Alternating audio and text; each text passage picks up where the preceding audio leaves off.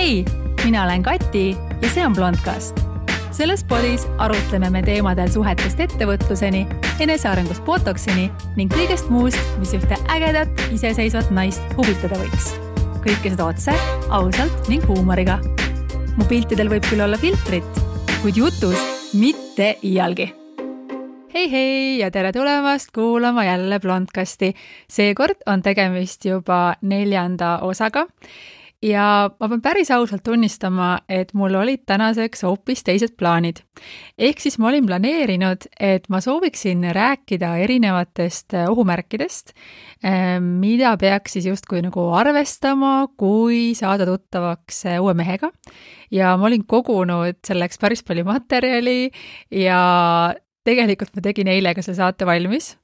kuid siis hiljem seda kuulates ma sain aru, et see ei toimi, sellepärast, et mul ei ole nii palju kogemust kohtingutest ja deitimisest, ma ei ole suhteekspert, ma ei ole tegelikult väga palju olnud esimestel kohtingutel seetõttu, et ma olen peaaegu enamikku oma elust olnud suhtes ja kui ma olen läinud kohtingule, siis see asi on lõppenud suhtega,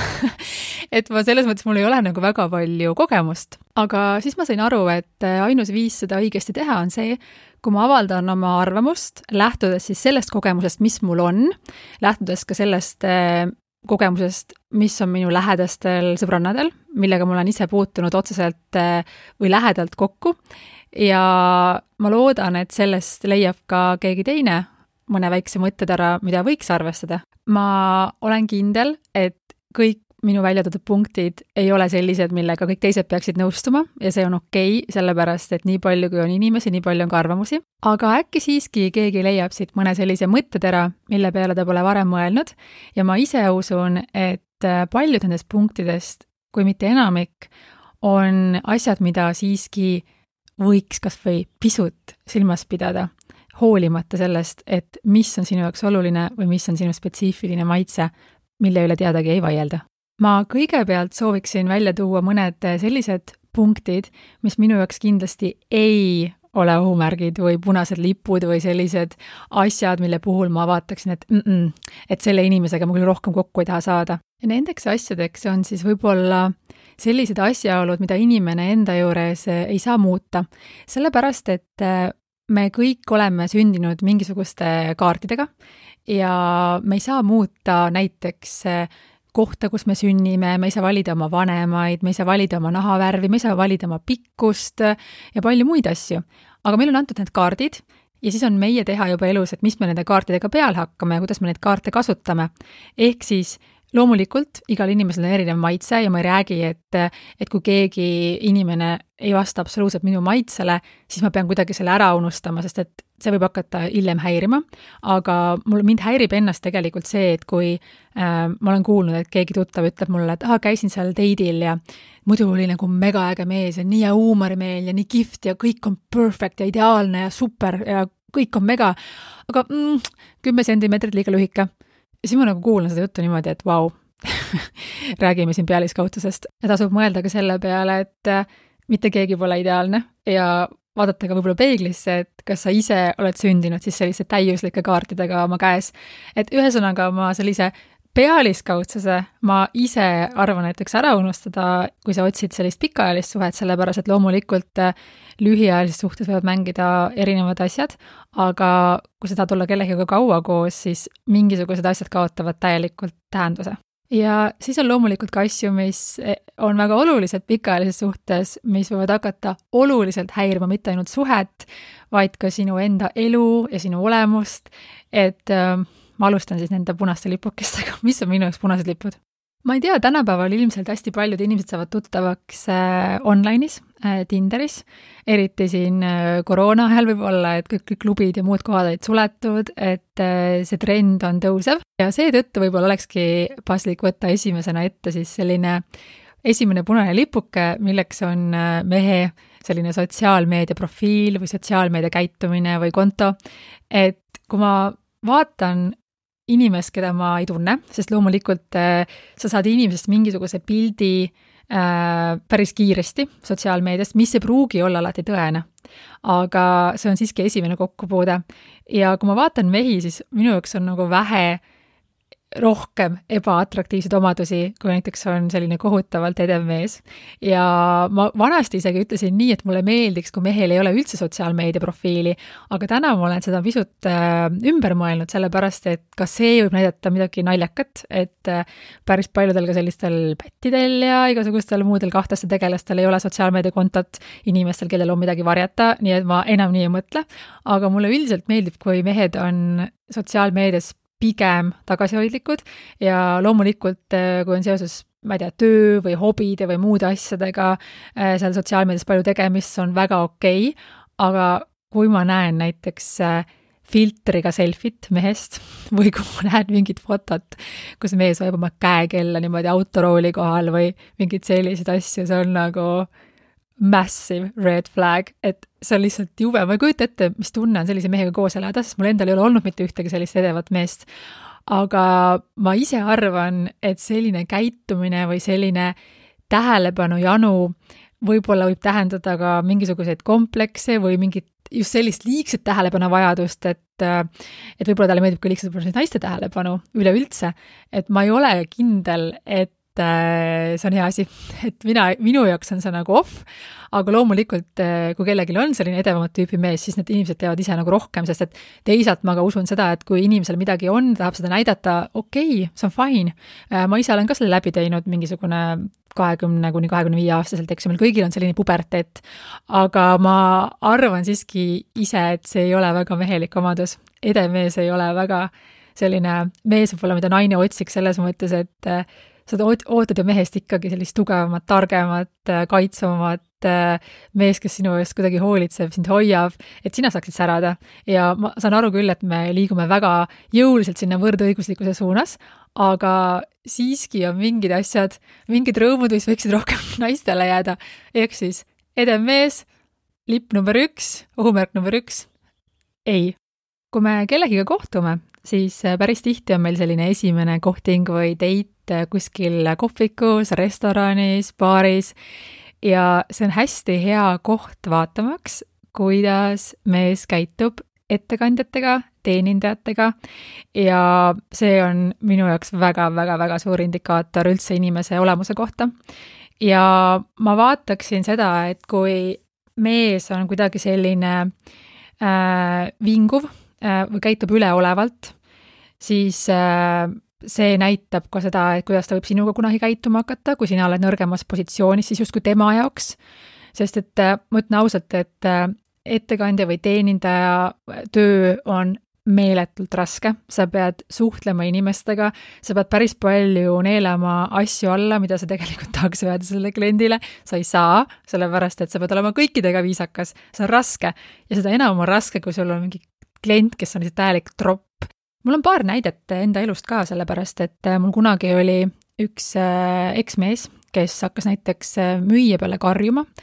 sellepärast, kui müüja ei andnud esimesena kilekotti või lõi läbi näiteks esimesena leiva või tomati.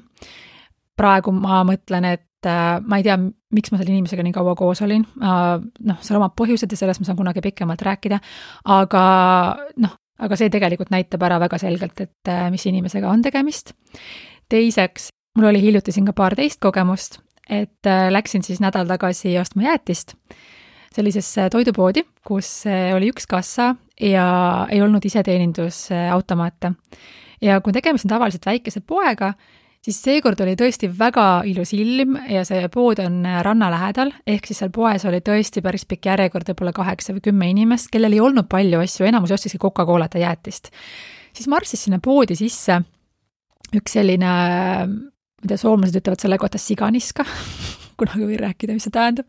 aga selline hästi üleolev oksad laiali mees, oma imeilus armsa väikse tütrega, marsis sinna poodi, pööritas hästi demonstratiivset silmi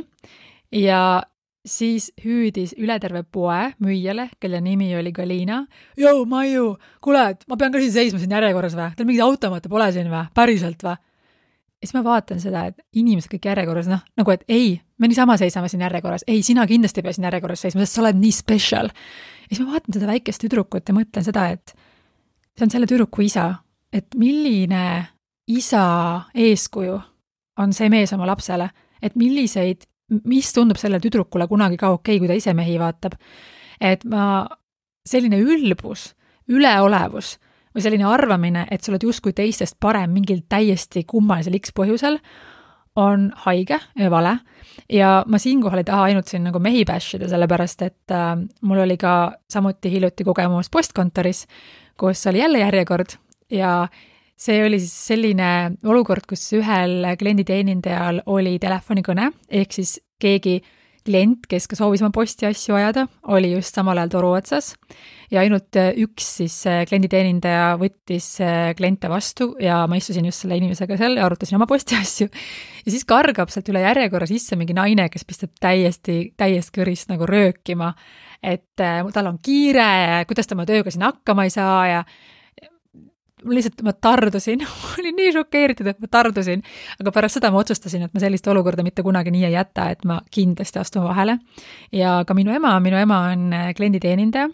siis telefoni teel ja ta on rääkinud mulle ka uskumatuid lugusid. Et siis, mida ma tahan selle jutu, nagu, mis mu see jutu point on nagu see, et kui keegi käitub ülbelt või üleolevalt kellegagi, kes tema arvab, et on justkui temast madalam, et selliste inimestega ei ole absoluutselt mõtet suhelda ja ma ei räägi siinkohal ainult sellest, et suhtesse minna, vaid ma lihtsalt elimineeriksin, et inimesed absoluutselt täielikult oma elust ära. Maitse küsimus, aga pange tähele, et kõik inimesed, kellega me suhtleme, mõjutavad meid ja mina selliseid mõjutusi enda ümber kindlasti ei soovi. Ja kui siia juurde käib ka pidev irisemine näiteks restoranis toidu üle, teeninduse üle või mingite muude asjade üle, siis jätke meelde, et kui mees on väljas olles little bitch, siis on ta ka kodus little bitch ja ühte vinguvat meest on naisele vaja täpselt sama palju nagu allergiku lõietolmu. Siis järgmine asi, mida ma ka peaksin silmas, mis on siiski oluline, on vastanduvad poliitilised vaated. Ja mul on endal hästi selged poliitilised vaated, ma ei hakka nendest siinkohal rääkima, sellepärast et see on teema, mille puhul ma kipun minema liiga emotsionaalseks ja ma tegelikult võtsin vastu paar aastat tagasi otsuse, et ma poliitikat enam aktiivselt ei jälgi, kuigi ma tegin seda varem väga, lihtsalt oma vaimse tervise huvides, aga kui näiteks on mehega tõesti väga vastu olulised poliitilised vaated, siis võib asi kiskuda keeruliseks, sellepärast et ma ei tea, räägime näiteks teemadel geid, mustanahalised, kliima, töötus, maksud, mis iganes. Praegu väga ka näiteks isegi koroona ja kui need vaated on väga erinevad, siis sealt pinnalt saab tulla väga palju erinevaid tülisid ja loomulikult me kõik ju areneme ja me näeme lõpuks võib-olla maailma laiemalt ja me õpime ja me üksteist ka mõjutame, aga kui nad on tõesti vastanduvad, et ma arvan, et siis ei ole väga pikka pidu selle asja lihtsalt. Siis ma vaataksin sellist rahaviisakust ja see on natuke tobe termin võib-olla, aga las ma seletan, et näiteks restoranis tippi jätmine minu jaoks on täiesti kohustuslik. Ma ei ole ka patust puhas, tõesti on juhtunud, et paar korda pole olnud seda võimalik jätta mingisugustel põhjustel näiteks, et kaardiga ei saa jätta tippi ja mul pole sularaha või midagi sellist, aga üldiselt see on viisakus ja hea toon ja ma saan aru, et see ei ole Eestis kohustuslik, aga see on lihtsalt viisakas. Samamoodi on viisakas minu arvates mehel vähemalt pakkuda, et ta maksaks arve, sellepärast, et loomulikult on nii, et ju see feminism lahkub meie kehast kohe, kui arve tuleb, eks ju. Aga ma ei eelda, et mehed peaksid tänapäeval kõik kinni taguma nagu vanasti, sest naistel on antud ka päris palju võimalusi oma elu ja oma rahaline edu ise korda seada, aga see näitab lihtsalt viisakust. Sest et juhul, kui mees ei jäta tippi ja ta võtab iseenesest mõistetavana, et ka esimesel kohtingul maksab siis naine oma arve ise või veel hullem, kui mees on üldse rahakotti koju unustanud, siis see võib olla ka mingisugune indikatsioon, et seal suhtes võib minna sellise iga 2 sendi üle saagimiseks, mis on ebameeldiv. Ja nagu me teame ja nagu me oleme ehk ise kogenud ja näinud tuttavate pealt, raha on üks väga suur potentsiaalne probleemide allikas. Et ma lihtsalt natukene võib-olla vaatleksin seda alguses. Siin pole mitte mingit pistmist sellega, kas mees on rikas või vaene, me räägime viisakusest. Siis üks asi, mida ma kindlasti vaataksin, on see, et mis on selle mehe hetkel olev selline suhtestaatus. et kunagi, ma ei tea, oli väga selline popp väljend nagu laste ema, ma ei tea, kas keegi räägib tänapäeval üldse niimoodi enam, aga see oli põhivärk oli see meestel, et ei, et mul on jah, tead keegi, aga see on laste ema, et selle asemel, et öelda, et tüdruksõber, abikaasa, elukaaslane, nimetavad seda laste emaks, mis on justkui siis nagu kergendav asjaolu, et otsid endale armuke või mis iganes. Et ma väga vaataks seda, et kas mees on oma eelmise suhte siis korrektselt enne ära lõpetanud, enne kui ta uude suhtesse astub, sellepärast et me kõik teame seda ja et armukese roll on tänamatu roll ja väga harva saavad nendest armukestest kunagi abikaasad. Ja isegi kui juhtub, et mees oma abikaasa või tüdruksõbra või laste ema sinu pärast maha jätab, siis ma ise usun väga tugevalt seda, et what goes around comes around, ehk siis karma is a bitch, mis tähendab seda, et kui sina niimoodi teed, siis tehakse sulle kunagi samamoodi. Ja tegelikult me ei pea ju näiteid kaugelt otsima. Ma arvan, et meil kindlasti on mõni selline tuttav, kui me näeme sellist mustrit hästi kõrvalt või vaatame kas või ringi siin samas Eestis mõnda staarikest, nimesi nimetamata, et ühesõnaga, kui sa sinna mängu juba lähed, siis võid ennast üsna peagi leida seal mängus selle teise osapoolena. Ja ma ei ütle, et niimoodi peaks minema 100%, sellepärast, et loomulikult on selliseid olukordi, kus ühe korra see on juhtunud sellisel kujul, aga kui tegemist on juba mustriga, siis ma oleksin siin ikkagi väga ettevaatlik. Nüüd järgmisena üks teema, mis ajab mind alati üsna emotsionaalseks, aga ma olen üritanud hiljuti juurutada siis sellist metoodikat, mida õpetas mulle üks sõbranna, kes ütles, et Kati, ära mine närvi, imesta. Ja see on see, mida ma selle teema puhul siis ka teen. Ehk ma räägin sellest, et kuidas sõidab näiteks sinu potentsiaalne uus mees autoga. Ma arvan, et ma isegi prooviksin seda olukorda kuidagi selliselt sättida, et me kindlasti kuhugi ka tema autoga läheks, sest minu meelest näitab see inimese kohta ülipalju ja siiani ma võin öelda, et see minu radar mind petnud ei ole. Kas ma räägin siis oma suhetest, eksidest, tuttavatest, kellest iganes, seda tasub vaadata ja ma räägin kohe teile ka miks. Oletame näiteks, et ma sõidan mehega kuhugi restorani, mis asub Viimsis, Tallinnast ja sõidan mööda Pirita teed. Väga tasub vaadata, et kas see mees sõidab nii-öelda siis sellist lolli slaalomit, sellist asjatu rapsimine ühest reast teise, närviline, kellegi teise tagumikus sõitmine, surumine, selline sõimlemine, samuti ka see, et kas valgusfoori taga, see oleks mingi kirstordil,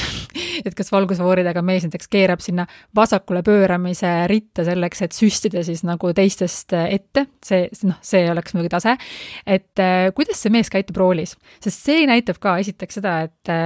milline on inimese närvikava, kui intelligentne ta on, et tegelikult lisaks kõigile sellele ka täiesti lihtsat ja tavalist sõiduoskust. Väga huvitav fakt on see, et enamus inimesi arvavad, et nad sõidavad keskmisest paremini, mis tegelikult on ebaloogiline, sellepärast, et kuskil on mingi keskmine ja siis pooled peaksid sõitma just halvemini ja pooled paremini, aga enamus inimesi arvavad, et nad sõidavad keskmisest paremini. Ja eelkõige kipuvad arvama siis niimoodi sellised agressiivsed tüübid, kes siis just teevad seda sama slaalomit ja seda sellist agressiivset kellegi teise surumisse liikluses, mis on tegelikult nagu natukene naljakas, sest siin pole nagu hea sõiduoskusega nagu mitte mingit pistmist ja siin on kõik pistmist sellega, et inimene lihtsalt on närvihaige ja agressiivne. Et kui sa tahad vaadata, kas keegi sõidab hästi või halvasti, siis see inimene võiks minna näiteks ju rallirajale, aga ta ei lähe rallirajale, sellepärast et A, ta ei oska tegelikult sõita, ta ei taha häbisse jääda, või B, tal ei ole selleks lihtsalt raha, et siis ta elabki ennast välja liikluses. Ja minu jaoks on lihtsalt mega turn off, sest see näitab hästi selgelt mingisuguseid komplekse või mingeid muid probleeme ja ma ei julgeks sellise mehega sõita mitte iialgi ka maanteel, sest et maanteel see inimene paneb päriselt ohtu minu elu, meie võimalike laste elu ja ma ei saanud sellest, kui ma päris aus olen, nooremana väga palju aru, sest et kui ma olen siin sündinud, siin kasvanud, sa ju harjud ära mingisuguse stiiliga, mis siin on ja see kuidagi tundus mulle normaalne. Mul endal oli ka kunagi siis selline tüüp, kes sõitis väga agressiivselt liikluses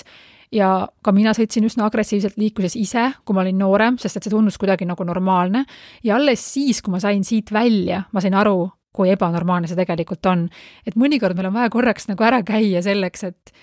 nagu vaadata seda laiemat pilti ja saada aru, et kui midagi on nagu pildil valesti. Ja ma ei räägi siin ainult tegelikult meestest, et kui ma vaatan ka naisi, siis just samal Pirita teel, siis vahel on mul tõesti tunne, et mõnele naisele on installeeritud seal operatsioonil ka 3. silikoon asendamaks aju ja see torkab silma liikluses ja sellest inimesest ju mitte kunagi ei saa keegi arvata midagi head või ma ei kujuta ette, kas kellegi arvates on see päriselt kuidagi äge. Et on selge, et võimekus võtta suurt autoliisingut ei näita absoluutselt sinu võimekust roolis. Ei ole midagi seksikamat mehest, kellel on äge auto, aga kes tunneb, et ei pea kellelegi midagi tõestama ja oskab selle autoga sõita ja sõidab selle autoga hästi ja ta ei pea seal liikluses rammima. Kui ta tahab midagi tõestada, ta läheb rallirajale, aga liikluses sõidab ta hästi, turvaliselt ja lugupidamisega teiste liiklejate suhtes ja see on freaking hot. Ja et oleks lihtsalt hästi arusaadav, mul ei ole midagi ägedate autode vastu ja mulle endale nad väga meeldivad. Mida ma tahan lihtsalt öelda on see, et see, kuidas inimene käitub liikluses, on ka indikatsioon sellest, milline see inimene on päriselt ja milline see inimene võib olla ka kodus. Ehk kui tegemist on agressiivse inimesega, siis see agressiivsus võib väljenduda ka koduses elus ja kõige hullemal juhul võib tegemist olla isegi vägivaldsusele kalduva inimesega. Siis üks asi, millest ei saa ei üle ega ümber, on see, et kes seda inimest ümbritsevad ja veel enam, et kes seda inimest on ümbritsenud ja kuidas see inimene saab läbi oma eksidega, oma lastega ja kas temal vahetuvad väga tihti sõbrad või tal on pikaajalised sõbrad. Kui inimesel ei ole mitte üks ekspere, vaid need on juba mitu, kui inimesel on juba lapsi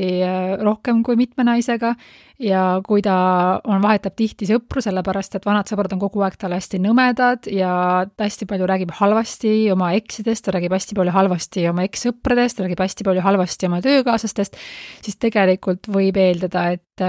ka sellel inimesel endal võib olla mingi probleem. Mul endal on elus olnud suuri probleeme ainult ühe inimesega, kelleks on üks minu eksmeestest ja väiksemaid probleeme võib-olla äkki 2 inimesega. Ehk ma ise usun seda, et kui sa oled ise normaalne, sa räägid asju läbi, sa üritad olukordi selgitada, siis tegelikult see ei ole võimalik, et kõik inimesed elus on halvad või kõik on tropid, ehk siis kui kellegi arvates on kõik teda ümbritsevad inimesed kuidagi valed või kõik teevad midagi talle halba, siis tuleb ilmselt sellel inimesel vaadata peeglisse. Ja seda ma arvan küll, et konfliktse inimesega koos olla on väga keeruline, mis võib viia ka selleni, et sinu enda elu kannatab sellest palju, sest et kui sa oled sellise inimesega koos, keda mitte keegi teine ei taha kuskil näha, sellepärast et ta tekitab probleeme kuskil üritustel või seltskonnas või ütleb inimestele halvasti, siis lõpuks hakkab ka nagu väga kokku kuivama sinu enda sotsiaalelu või elu, mida sa tahad ise elada ja see ei ole seda väärt. Ehk selline konfliktsus inimese sees, nagu sa ei pea olema seal kaaskannataja, et selles mõttes on hästi hea juba eos nagu vaadata, et kuidas see inimene räägib eelkõige inimesest just, et kes tema elust on varem läbi käinud. Ja mis puudutab ekse, on see, et kui mees räägib sellest, kuidas tal on väga kohutavad eksid olnud ja kõik on teda ära kasutanud, kõik on mingid täielikult sitapead olnud, siis ma soovitan mõelda selle peale, et igal lool on alati 2 poolt. Ja loomulikult võib meil juhtuda, et meil on tõesti mingisugune täiesti hullumeelne crazy eks, aga kui sa räägid halvasti kõikidest oma eksidest, siis siin on ikkagi midagi pildil valesti. Kui me oleme kohanud meest, kellel juba on ka lapsed, siis ma ise väga vaataksin ka seda, et kuidas on selle mehe läbisaamine oma lastega, kuidas ta neisse suhtub, kuidas ta neid hoiab ja ka see, et kuidas ta siis manageerib seda vanemlust oma eelmise elukaaslasega või abikaasaga, sest ma näen ise kõrvalt, kui palju on selliseid inimesi, kes panevad esikohale sellise omavahelise võimuvõitluse või nägeluse või käia kohtus mingisuguse 50 € pärast, arvestamata seejuures sellega, et nad kahjustavad sellega oma lapsi ja mina arvan, et kui inimesed on juba vastu võtnud selle otsuse, et neil on lapsed, siis eesmärk peaks olema neist lastest kasvatada normaalsed, terve närvikavaga inimesed ja selline vanemate vaheline kaklemine, võimuvõitlus, see lihtsalt ju ei kahjusta kedagi muud kui sinu enda lapsi. Et kui inimene on nii rumal, et ta on sinna mängu tõmmanud ka oma lapsed, siis ma ise hoiaksin sellistest inimestest eemale ja mitte miski ei ütle ju, et ta kuidagi on muutunud või ta käituks teistmoodi, kui näiteks uus naine saab selle mehega lapsed. Ühesõnaga ma vaataksin seda, et millisel viisil on mees kokku pakkinud oma eelmised etapid oma elust ning kuidas ta siis handlib neid olukordi, mis on veel tänagi tema elus, ehk siis tema enda lapsed. Siis väga huvitav test on ka alkotest, sest me kõik teame, et on inimesi, kes alkoholi saades muutuvad täiesti teistsuguseks inimeseks ja ma ise olen tähele pannud seda, et kõige suurem risk on nimelt nende inimeste puhul, kes on muidu sellised hästi viisakad ja vaiksed ja pigem introvertsed, sest need inimesed kipuvad muutuma kõige rohkem, kui nad siis saavad olla nii-öelda vabad ja neil kaob selline plokk ja piir ära. Ehk ma tegelikult prooviksin organiseerida ka mingi sellise olukorra, kus me oleksime kuskil, ma ei tea, kas siis peol või seltskonnas või mingi sellise olukorra, kus ma näen, et see inimene on joonud enda kohta liiga palju ja loomulikult alkohol on tarkade inimeste jook ja õige on üldse mitte sattuda sellisesse situatsiooni, kus sa jood liiga palju, et inimesel võiks nii palju piiritunnet siiski olla. Aga et kui niimoodi juhtub, et inimene joob liiga palju, et siis milliseks inimene muutub? Et kas ta siis kukub laua alla või hakkab teisi naisi näppima või läheb nõmedaks, teeb lolli nalju või läheb hoopiski agressiivseks, hakkab tüli norima. Selline asi juhtub võib-olla kord 5 aasta jooksul, aga suhte alguses sa ju ilmselgelt ei tea, et kui tihti see joomine võib aset leida ja mitte keegi meist ei taha ennast leida olukorras, kus tal on selline elukaaslane, kes valmistab sulle siis piinlikkust, aga mitte ainult, vaid kes lihtsalt ongi nagu täiesti teine inimene juhul, kui ta joob alkoholi, et see võib olla päris ruineeriv suhtes. Aga kui tutvus on juba sealmaal, et kutsutakse ka külla, siis ma vaataksin ka üle selle mehe kodu. Ja mitte selles mõttes, et kas ta elab üürikorteris või kas tal on suur villa, aga just see, et kas ta on puhas. Ma ei usu, et ühegi naise eluambitsiooniks on olla oma mehe järel koristaja. Ja ma võin olla koristaja, aga sellisel juhul, kui mulle selle eest ka makstakse, aga lihtsalt selleks, et koristada pidevalt teise inimese järgi, tundub minu jaoks päris hull lugu. Minu enda eksmehed on olnud kõik eranditult suured pedandid ja ma ei ole pidanud mitte kunagi oma mehe järgi koristama. Seega ma isegi ei kujuta ette, et kui raske see võib olla, sest et ma ise olen pigem selline, et ma võin jätta kampsuni diivani peale, siis ma võin, ma ei tea, käekotti kusagile köögilaua taha jätta ja mingid asjad kuskil, eks ju, jäävad. Et kui ma ise mõtlen nagu nende meeste prisma läbi, siis võib-olla nende jaoks oli see piir ka seal, kus see oli nagu liiga palju nende jaoks. Et igal asjal on loomulikult mingisugune mõistlik piir ka ja meil on igal ühel oma mingi arvamus ja maitse, aga praegu ma räägin nüüd sellisest punasest lipust või ohumärgist, kui mees on konkreetselt räpakas. Ja räpakus on asi, mis võib kanduda ka muudesse eluvaldkondadesse, kui inimene on räpakas ja lodev, ma ei tea, see võib isegi minna sinnamaani, et kas inimese personaalhügieen on piisavalt hea ja mingit räpakat meest ma endale nagu voodisse küll ei taha kaus olla. Lisaks sellele on üks hästi oluline teema, mille ma väga pikalt ei taha praegu siin peatuda, aga on igasugused sõltuvused. Ja sõltuvus tegelikult on haigus, millega inimene peaks ise tegelema, sest et ma siiralt usun, et iga inimene peab võtma vastutuse oma elu eest ja mina ei soovi olla siis kaassõltuvuses või sellises suhtes, kus inimesel on mingi sõltuvus ja siin ma räägin siis narkootikumid, alkohol, kasiino, et kui ma tean juba tutvuse alguses, et inimesel on selline probleem,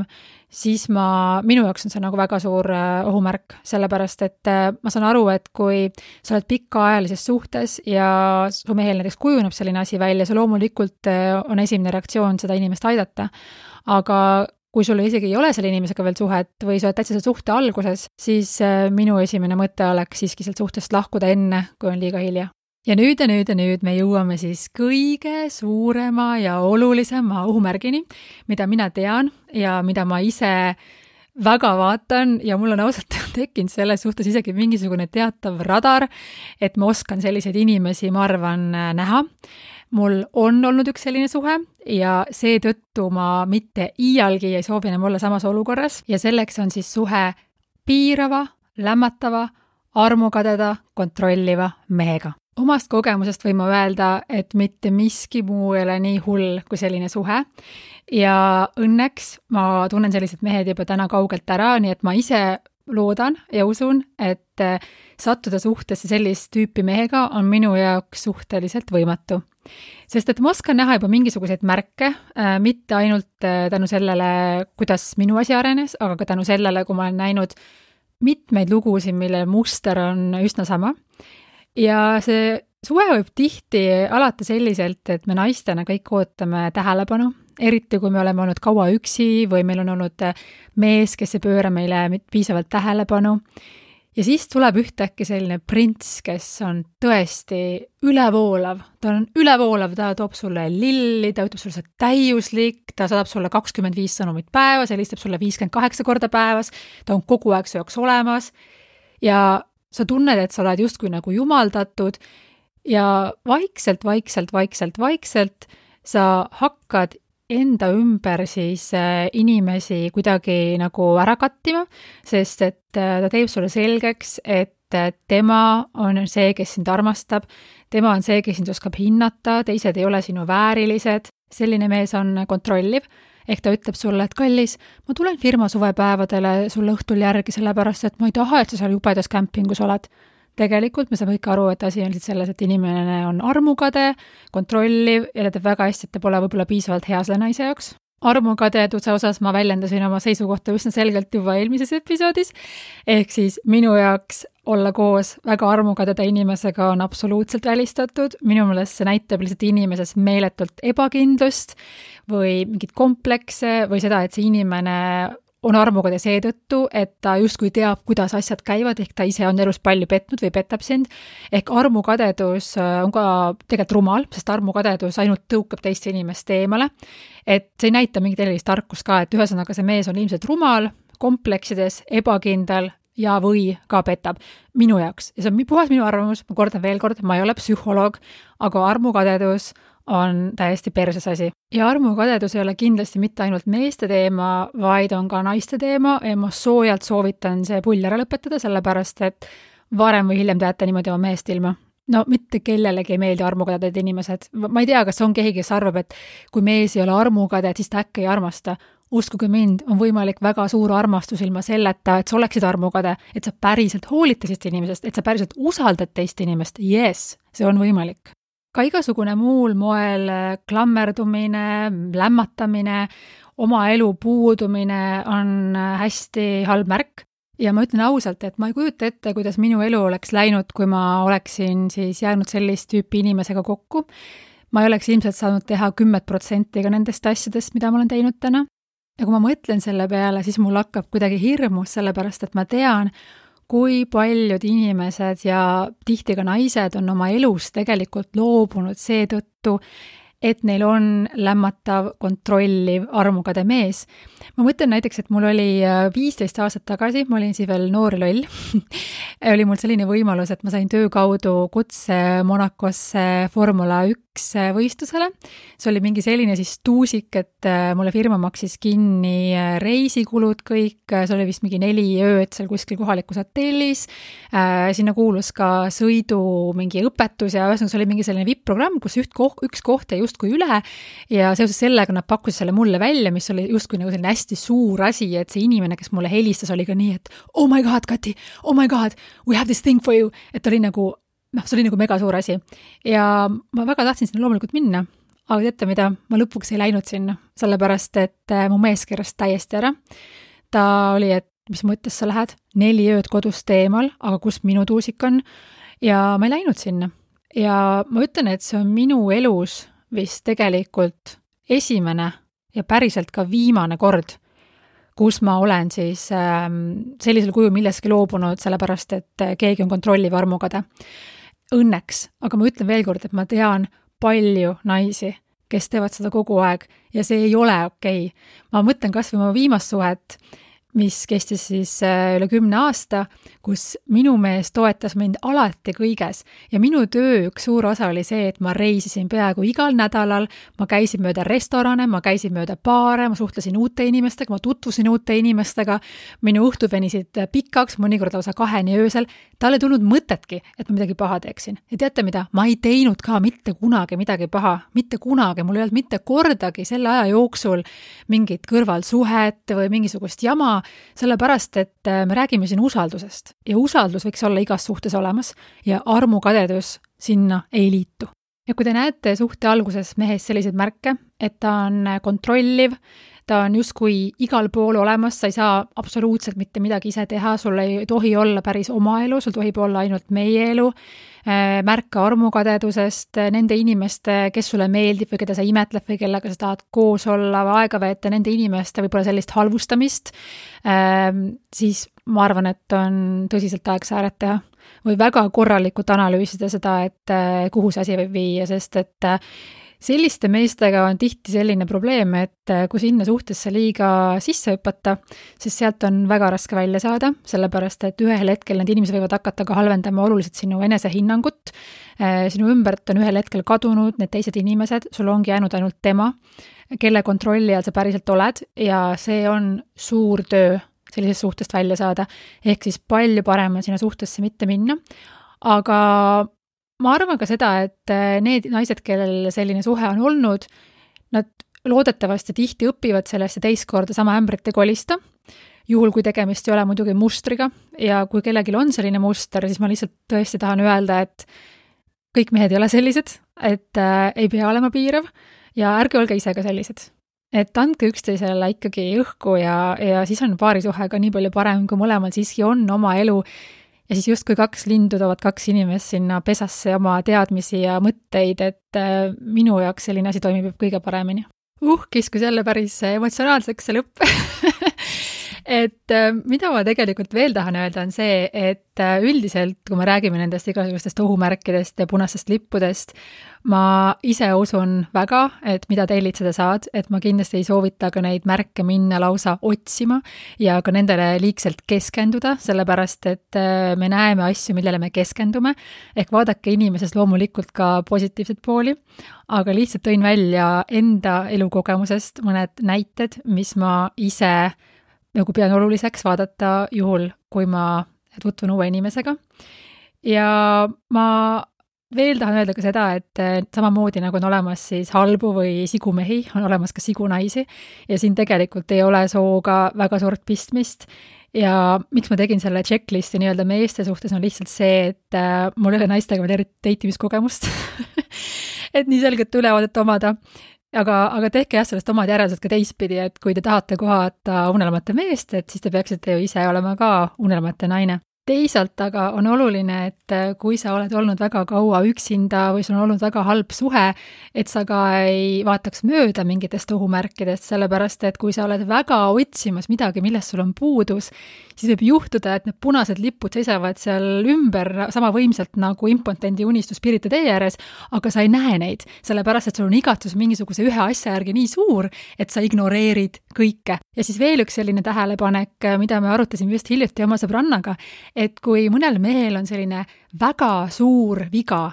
ma ei tea, räägime siis, et kas ta on alkohoolik või ta on vägivaldne või ta on agressiivne, siis tavaliselt sellistel meestel on ka mingi teine omadus, mis on väga-väga hea, sellepärast, et muidu neid mehi ju mitte keegi ei tahaks. Aga kui sa mõtled mõnikord, et miks see naine on koos seal mingisuguse vägivaldse mehega või tropimehega, siis see ongi sellepärast, et nad mõtlevad ka sellele teisele asjale, ehk siis, aga kui ta joo, siis ta on vaat nii tore või nii selline, et tegelikult need punased lipud või ohumärgid ei peaks olema kompenseeritavad ka siis selliste heade asjade poolt, sest tegelikult neid häid asju on võimalik saada ka ilma nende punaste lipukesteta. Ehk siis põhilised turn-offid või punased lipud või ohumärgid, räpakus, matslus, negatiivsus, agressiivsus, närvilisus, armukadedus, see on minu list ja ma ei väida, et see list on selline, mis peaks olema kõikidele sama, aga see on see, mida mina vaatan ja ma loodan, et vähemalt mõnel teist läks ka mingi pirn põlema ja tekkis võib-olla mingisugune mõte, mida võiks seal vaadata. Igatahes ma tänan väga, et sa kuulasid selle episoodi lõpuni ja kohtume juba uuel nädalal. Aitäh, et kuulasid Blondcasti. Kui soovid minu tegemistega kursis olla, siis jälgi mind Instagramis @blondcastpod. Uus osa juba järgmisel kolmapäeval. Kuulmiseni!